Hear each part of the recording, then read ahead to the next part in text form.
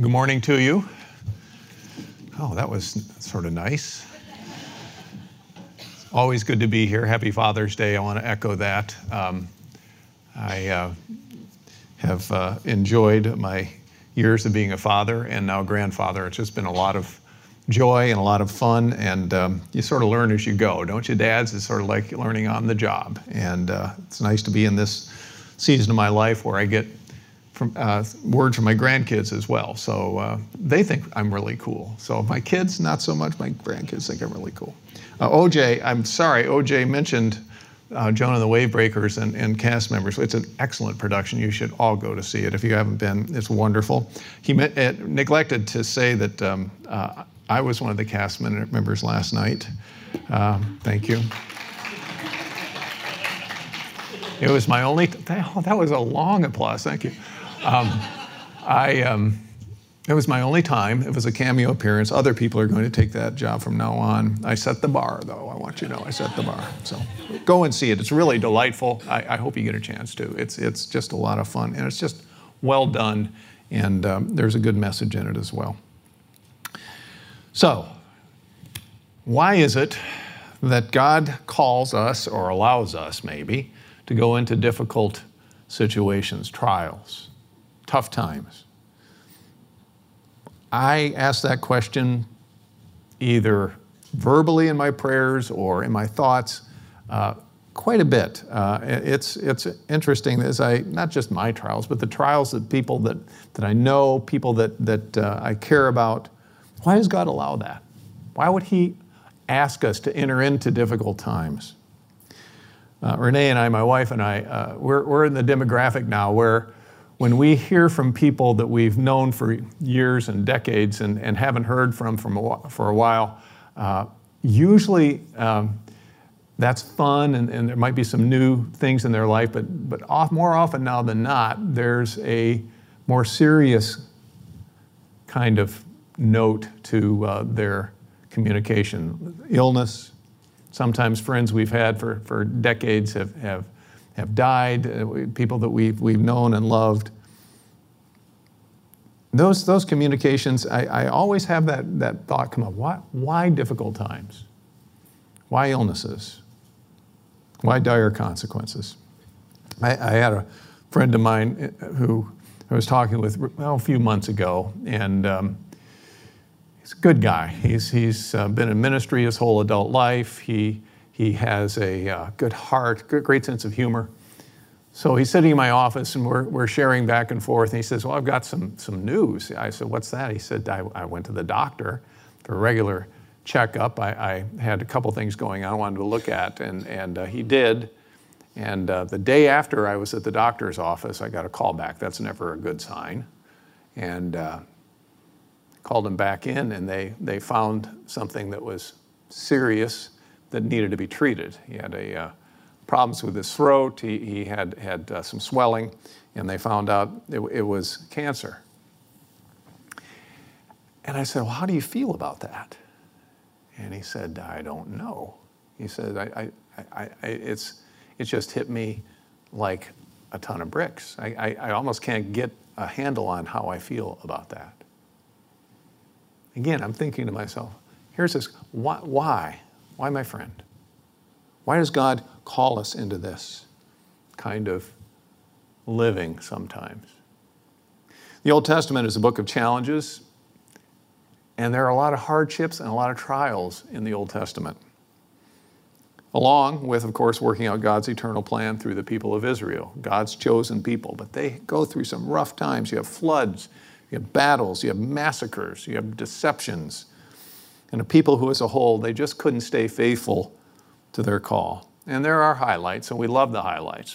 People that we look at and we draw inspiration from. We have David and Joseph and Daniel and Ruth and Esther and Nehemiah, these heroes of the Old Testament. But they all went through hard times too. And frankly, it's just full of stuff that's just tough, just plain hard. And what we're looking at, and OJ reminded us, we're in this series, we're looking at prophets this summer, and one of the most difficult roles in all of Scripture is that of being a prophet. We have modern day prophets, men and women who declare the truth of Scripture, and they speak to our generation, and they can proclaim that. And I have my favorites. I'm sure you have your favorites. People that just grab us and take us in a great place spiritually and emotionally, preach the word with conviction. But prophets in the Old Testament were almost never popular. This wasn't a fun job to be called to. They were many times mocked, persecuted, denigrated. Why? Because they were chosen by God to more times than not deliver a message of where the people were falling short. And many times talking about impending judgment. And so they predicted God's judgment on many times on a sinful and rebellious people. So we're going to look today at one of those prophets, the prophet Hosea. His name means literally the Lord saves. The Lord saves. And the length of his service was one of the longest of all the prophets in the Old Testament. And OJ mentioned that these are called minor prophets, not because they were less than the other prophets, but because their writings are shorter. There are 12 of them in the latter part of the Old Testament. Not as long as Isaiah, Jeremiah, or Ezekiel, or Daniel, but they're important in terms of their message. And Hosea is one of the longest serving of all the prophets. We have a timeline up here, and Hosea was a prophet not just to one of the kingdoms, but both the northern and southern kingdom. Northern kingdom, the northern 10 tribes called Israel. He prophesied to them and also to the southern kingdom. And you see down here at the bottom, these two kingdoms, the northern kingdom falls right around 721 BC. Hosea prophesied from the 780s BC to right when the northern kingdom fell. And they fell to the Assyrians. Assyrians came down from the north. And Hosea, you read his prophecy, and he makes it very clear that, and we'll see some of that Israel is going to be taken, and they're not going to return. These are called the 10 lost tribes of Israel.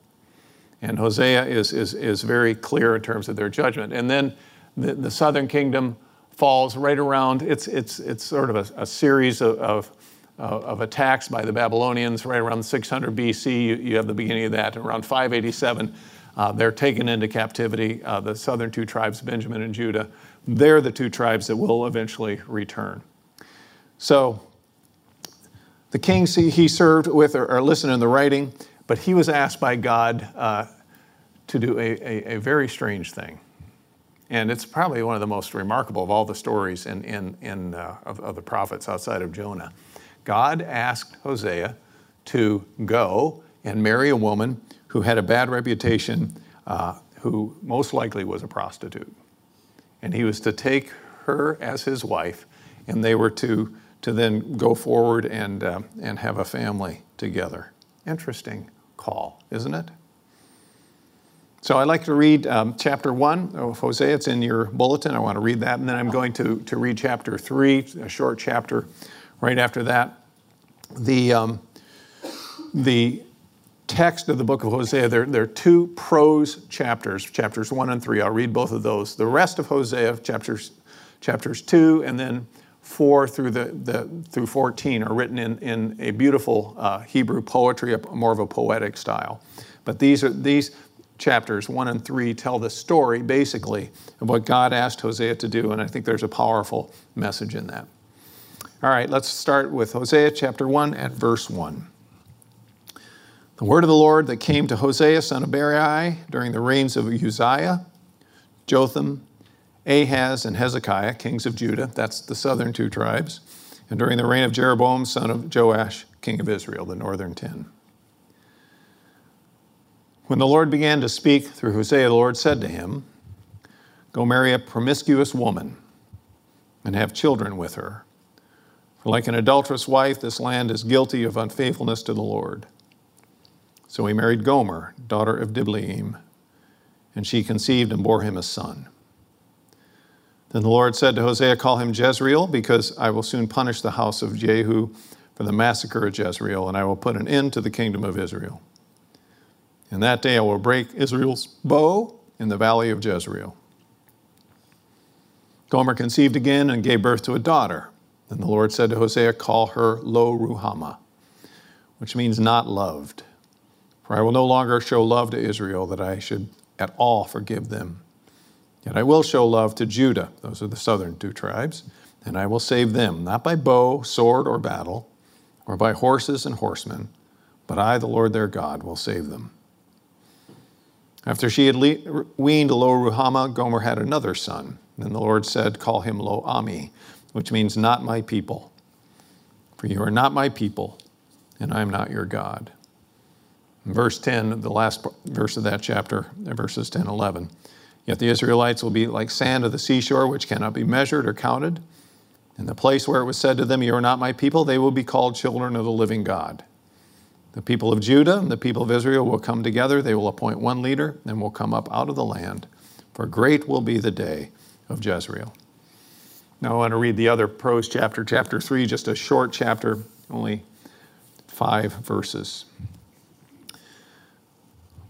Hosea speaking, the Lord said to me, go show your love to your wife again, though she is loved by another man and is an adulteress. Love her as the Lord loves the Israelites, though they turned to other gods and loved the sacred raisin cakes. So I bought her for 15 shekels of silver and about a homer and lethek of barley, and I told her, you're to live with me many days. You must not be a prostitute or be intimate with any man, and I will behave the same way toward you. For the Israelites will live many days without king or prince, without sacrifice or sacred stones, without ephod or household gods. Afterward, the Israelites will return and seek the Lord their God and David their king. And they will come trembling to the Lord and to his blessings in that last day. This is the word of God. Commentators on Hosea are divided into 3 camps. One camp thinks that this story is just sort of a metaphor, that God wouldn't actually tell Hosea to go and do this, that this is sort of his story that he tells as a metaphor and an illustration. Second camp believes that Gomer, this woman, was not a prostitute before he married her, but fell into that after the marriage, and so sort of spins the story that way. The third group, actually the majority, think that it's just pretty straightforward, that this was a woman of ill repute, this is a woman who was a prostitute, and yet God said, okay, go ahead, and I want you to marry this woman. So there are 3 different camps. Interesting, this chapter 1, Hosea, I told you his name means the Lord saves. There's a message in each of the names of this family. Gomer is not a common name for women today, right? Gomer is an interesting Hebrew name, and it's sort of tough to translate. It means complete, but it has, with a sense of it, this context of failing to do what is right. And so when you say the name Gomer, you get the sense that this was a life that was a complete failure. It's a life that just didn't go well. Bad decisions were continually made. And his children bear these names. Jezreel means, it doesn't give the translation in the text, Jezreel means the Lord scatters. And that's predictive of the fall of the northern 10 tribes. My wife and I, a year ago, were on Mount Carmel. It looks down into the valley of Jezreel. It's a vast, vast valley. It's just completely flat after the initial mountain range. And this is where the Assyrians came down and finally took Israel captive. So his first son's name is a prophecy of that happening. The other names are sad, really. Lo Ruhamah, not loved. That's a sad name, isn't it?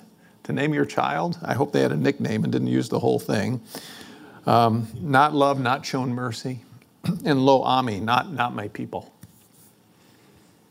So God is, through Hosea and his living example, making a statement. Hosea is interesting too. It's the most, I think it's the most oft quoted of all the minor prophets in the New Testament, interestingly enough. We have texts in Hosea that are woven into the New Testament writings and narrative. Jesus refers to it in the Gospel of Matthew, chapters 2 and 9 and 12. Peter refers to it in 1 Peter 2. Paul calls on the words of Hosea in 1 Corinthians 15. And it's these references, and as I was saying, we can't, of course, do the whole 14 chapters today. We don't have time or the patience to do it probably, but I wanted to take those themes that Jesus and Paul and Peter took and sort of shape what I think we need to glean from this book. These references to Hosea's writing, we find a cord of redemption that's woven into the fabric of this prophecy. As dire as this is, hey, we're gonna all be taken into captivity. Israel, you're not even going to return. Judah, it's not going to be easy for you either. But there is a redemptive narrative in this book that really is important to see. And Hosea's marriage to Gomer is a real-life illustration of these words of hope and salvation. And in that light, I think we are called, as we read this book, to emulate and live out our calling as children of God. Serial unfaithfulness leads to slavery, is a message there. But there is always a redemptive call back out of slavery into real relationship. So, 3 themes. First one is this, just 3 words that I see in Hosea. First one is mercy. Mercy. So here this man, called by God to marry a woman who has a poor reputation, a reputation that would ostracize her from any normal and healthy relationship in this culture. There would be no family support. There would be no protection whatsoever. Women in this situation were considered people that were not being worthy even to have a conversation with. Women who were prostitutes were on their own in a very strict and judgmental culture. But God, instead of telling Hosea to shun her and denigrate her, tells him to show her mercy. Here's this mercy theme. So Hosea goes, he brings her under his protection and cares for her as a husband ought to care for his wife. And this mercy theme, as you read through this book, it pops up in Hosea's writing and prophesying. Jesus quotes him in Matthew 9:13 and Matthew 12. This quote, I desire mercy, not sacrifice. God is saying, look, I don't need your outward performance. I don't need you to just go through the motions. I desire mercy. I show you mercy, and I want you to be merciful as well. When's the last time someone showed you mercy? When's the last time someone said, nope, I'm not going to hold you accountable for that, even though you did it? Years ago, I had a dear friend who I worked with. His wife and I were his wife and he were friends with my wife and myself, and we had this great relationship. We served in the same area of the country, and then he moved all the way cross country. We were separated by almost a whole continent, but every time I would travel to where he lived, I would stay in his home. I knew his children well. We just had a great time. I really loved this guy. I remember distinctly the day that I showed up at his home. I had a trip out in his area of the country, and I was looking forward to seeing him. I remember he met me at the door, and he had this awful look on his face. I said, how are you doing? He says, I'm not doing well at all. And he took me, didn't even take me to see his wife, or his kids weren't even home. Took me in a room of his house, sat me down. He said, I've got to tell you what the situation is here. And he had moved to this part of the country. They joined a church, very active in the church, became a leader in the church, part of the trustee board. And he was the treasurer of this church, a very, very large church where he was. And in his job, he was starting a business, and he had some struggles there. And he said, I a few months ago, got to a point where I was really having a difficult time making ends meet with my business. And I, in one of the worst decisions I've ever made, said, I'm just going to borrow a little bit of money from the church account just to sort of take me through this difficult time. When I get to this point, I'll pay it all back. No one will ever know, and it'll be okay. I'm just looking at him, but my eyes are wide. He says, and it did not go well because my business did not turn around. The money did not come in. And here I was just sort of caught in this web of, well, just a little bit more. And by the time the church did an audit, he had taken tens of thousands of dollars from the church treasury. I couldn't believe it. The last person in the world I thought would do anything like that would be my friend. But he did, and he had tears in his eyes when he told me. I said, what's going to happen? He said, well, he said, they met with me. They confronted me. I admitted it right away. What could I say? I did it. And they said to me, we're going to think about this. We need to talk. We need to pray. And then he said, I met with him a few days later. This second meeting he went into, he sat down and they looked at him and said, we are going to absolutely forgive what you've done. We'd only ask that as you're able, as the years go by, we want you to repay it. But we're not going to report it. This is the money he took. If it had been a felony offense, he would have been in serious trouble. And he looked at me. He said, "I can't believe they did that." Now, it certainly didn't help him in terms of his family and his reputation. And even though the church didn't make it public, I mean, it was just not a very good time for my friend. But I was amazed at a group of people who said, "You know what? We're going to extend you mercy, where you don't get what you deserve." Hosea is a book of mercy. God says to you and me, I'm going to love you so much that I'm not going to give you what you deserve. Second theme, mercy's the first. Second theme is love.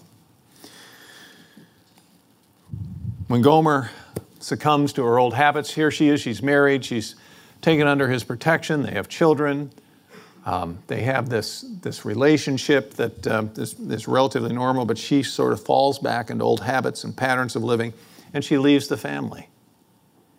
She goes back to the old way of living, and she most likely, we don't know from the narrative, but you can conjecture, and it's probably not too much of a stretch to believe that she went from man to man until she got to a point that was so desperate that the only way that she could live was to sell herself into slavery.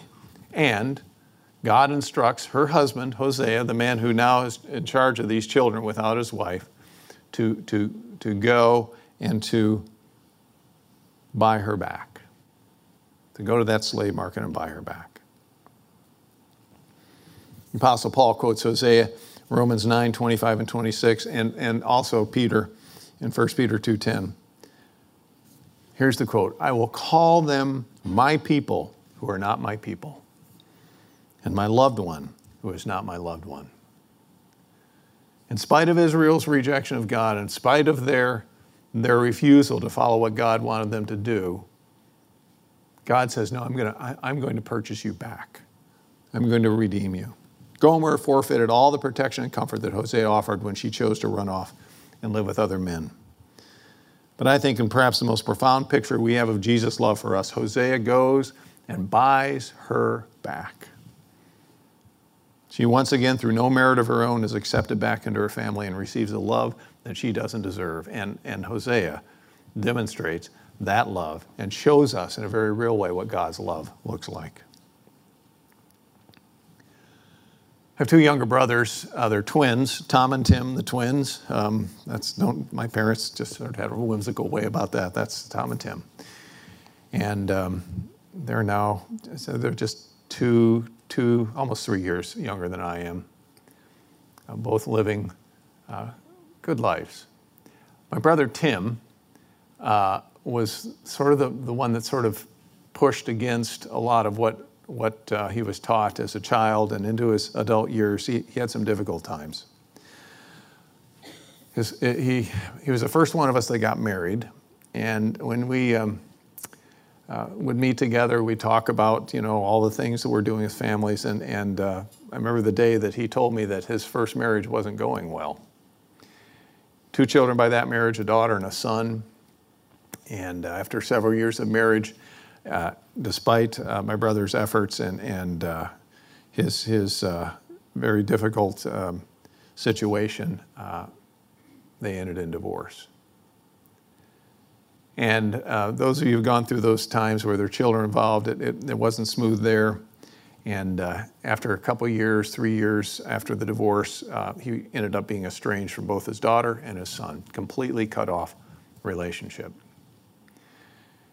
You know, we would wonder and we would ask, and I'm sure he would wonder and ask, but there was nothing that could be done. He tried all legal angles, anything that he could do, and it just didn't happen. And so there was just nothing there. He remarried. He had 2 children by that marriage, 2 daughters. And about 6 months ago, he received a call from one of his daughters. And she said to him, "Hey, Dad, I think I just talked to Jake." And Jake was the name of my dad. Jacob was the name of my dad, and that's the name that my brother gave his son by that first marriage. And my brother said, "Really?" She said, "Yep. Facebook. That's what the deal admitted." And he contacted my niece, and he asked, "Are you Tim Keller's daughter?" And she confirmed and established. And he said these words. He says, "You know, I'd like to talk to my dad. I'd like to reconnect." My brother called me before the phone call that he had. He said, "This is going to happen." I said, "Well, what do you think?" He said, "I don't know what to think. I don't know what he's going to say." Phone call came. It was very cordial. And he wanted to meet face to face. My nephew's married, children of his own. And so they met, his wife and him and his children and my brother and his present wife. And they just had a marvelous time. They took pictures. And here's what my nephew said to my brother. He said, "Dad, I'm sorry it's taken so long for me to contact you." He says, "I'm really sorry." My brother looked back at him and he says, "I'm sorry it's taken so long too." And they embraced. 28 years. 28 years. And now they have a relationship. There's a love there that didn't die. And Hosea demonstrates that love to his wife. Mercy, love. Third theme in this that I think is important to see is victory. Victory. Can you imagine this woman who's now just thrown everything good away in her life, made one bad decision after another, now is standing in a slave market, just seeing if there's any way that she can survive. It's the last step of desperation. And out of the corner of her eye, she sees a man, and she realizes it's her husband, Hosea. And I think probably what was going through her mind is, oh, why is he here? Is he here to mock me? Is he here to jeer at me? Is he here to say, oh, you're getting exactly what you deserve? And then when that doesn't happen, and he comes forward and he pays 15 silver coins and some grain to purchase her, she probably was thinking, oh, I know what this is going to be. He's going to have me come back and he's going to make my life miserable. It doesn't happen. And I don't know if this is conjecture on my part or not, but you know what I think? I think he loved her. I think he loved her.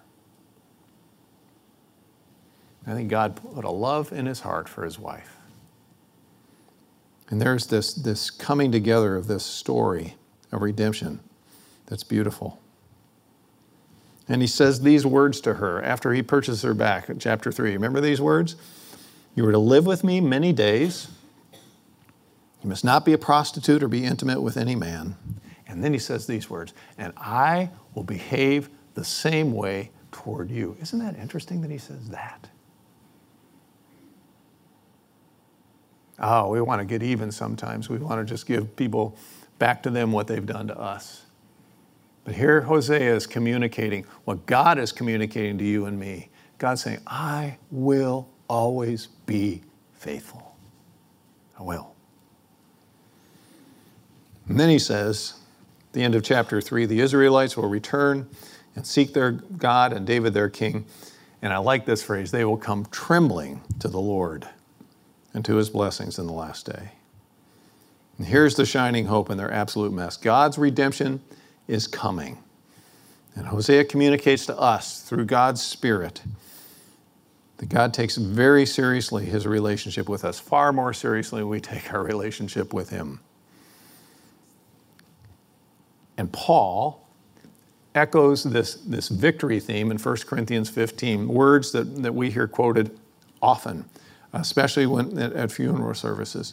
Where, O death, is your sting? Where, O grave, is your victory? That comes from Hosea. It might look like there's no chance, there's no step that you can take. But God is inviting Israel and us back into relationship with him. Coming back to the Lord trembling. When's the last time you trembled? It's an interesting picture, isn't it? It's trembling. Last time I trembled, I was traveling I-4. Serious story. It's the last time I trembled. I drove I-4 up here. It wasn't quite as bad.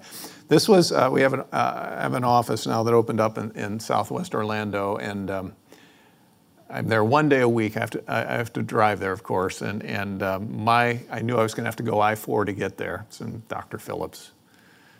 And 5:30 in the morning, got up, I said, there can't be much traffic then. There's always traffic on I-4. I don't care what time it is. It's just always. And you know what? They go really fast on I-4. And now it's under construction, and it's like going to Le Mans. I mean, it's just like back and forth. It's just like, and that first day I traveled, it's pitch dark. It's the middle of January. It's cold outside. And I'm trying to get there and trying to weave back and forth, and people are flying by me. Pickup trucks. If you drive a pickup truck, I'm sure it wasn't you.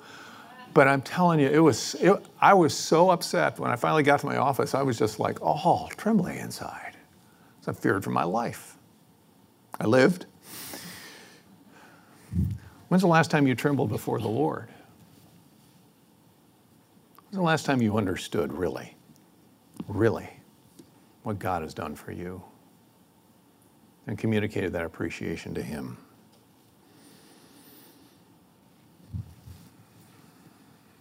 Repentance leads to victory.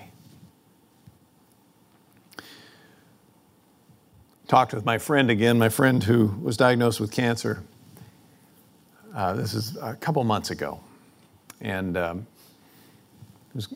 had to be diagnosed. His treatment plan had to be worked out. I didn't know what the situation was. He came, we sat down, we met together. I said, what's going on? He said, well, this is what they found. And as he explained the diagnosis and the type of illness he has, it became clear to me that there was a good chance that it was going to be successful, the treatment he was going to have, and that he was going to live many more years if this treatment worked. And I started to cry. He said, what are you crying for? I said, I'm crying because I'm happy. I'm happy you're going to be around. And then he said this to me. This guy has a deep faith. He said this. He says, I'm surprised at how this has made me so upset. Really, really hard time. But also so grateful. So, what's the application? I think there are a couple. First of all, do you feel like a complete failure? Do you feel like your life's been one failure after another? God's mercy and love is still available, but you have to come to him and receive it. You have to come. Gomer didn't have to go back to Hosea, even though he bought her back. She could have refused, but she went back. The call to faithfulness remains constant. God is always available to show you his mercy and his love. And there's all of us, I think, the message that I get is, why does God call us into trials and difficult times? What's he taking you through right now? What is it that's got you upset? You feel that he's uncaring, unloving because of your pain and sadness? I believe Hosea is a reminder that God can take us through the most harrowing of circumstances, wars, illnesses, betrayals, captivities, humiliations. And he still assures us of his mercy, his love, and his call, his ultimate call to that celebration of victory that he gives us so graciously. So I'll close, before we take communion, I want to close with Hosea's last words in this prophecy, the last verses in chapter 14. I think it's a call to all of us. Who is wise, he says. Let them realize these things. Who is discerning? Let them understand. What do we need to realize? What do we need to understand? And then he says this, the ways of the Lord are right, and the righteous walk in them, but the rebellious stumble in them. Hosea is a call to walk in the ways of the Lord, to experience more fully his mercy, his love, and ultimate victory. Let's pray. Heavenly Father, thank you for this book. Thank you for this man, this woman. And thank you for the lessons that they continually teach us. I pray that we would, whatever we're going through, whatever challenge that we have, Lord, I pray that you would speak to us clearly, that you would allow us to see your hand, that we would be men and women of faith, and that whatever trial that we're going through, that we would see that you are the one who's going to give us the ultimate victory. And as we come here to celebrate this table and be reminded of your Son, I pray that we would be reminded more fully, more deeply of your great mercy and love for us. And I pray this in Christ's name. Amen.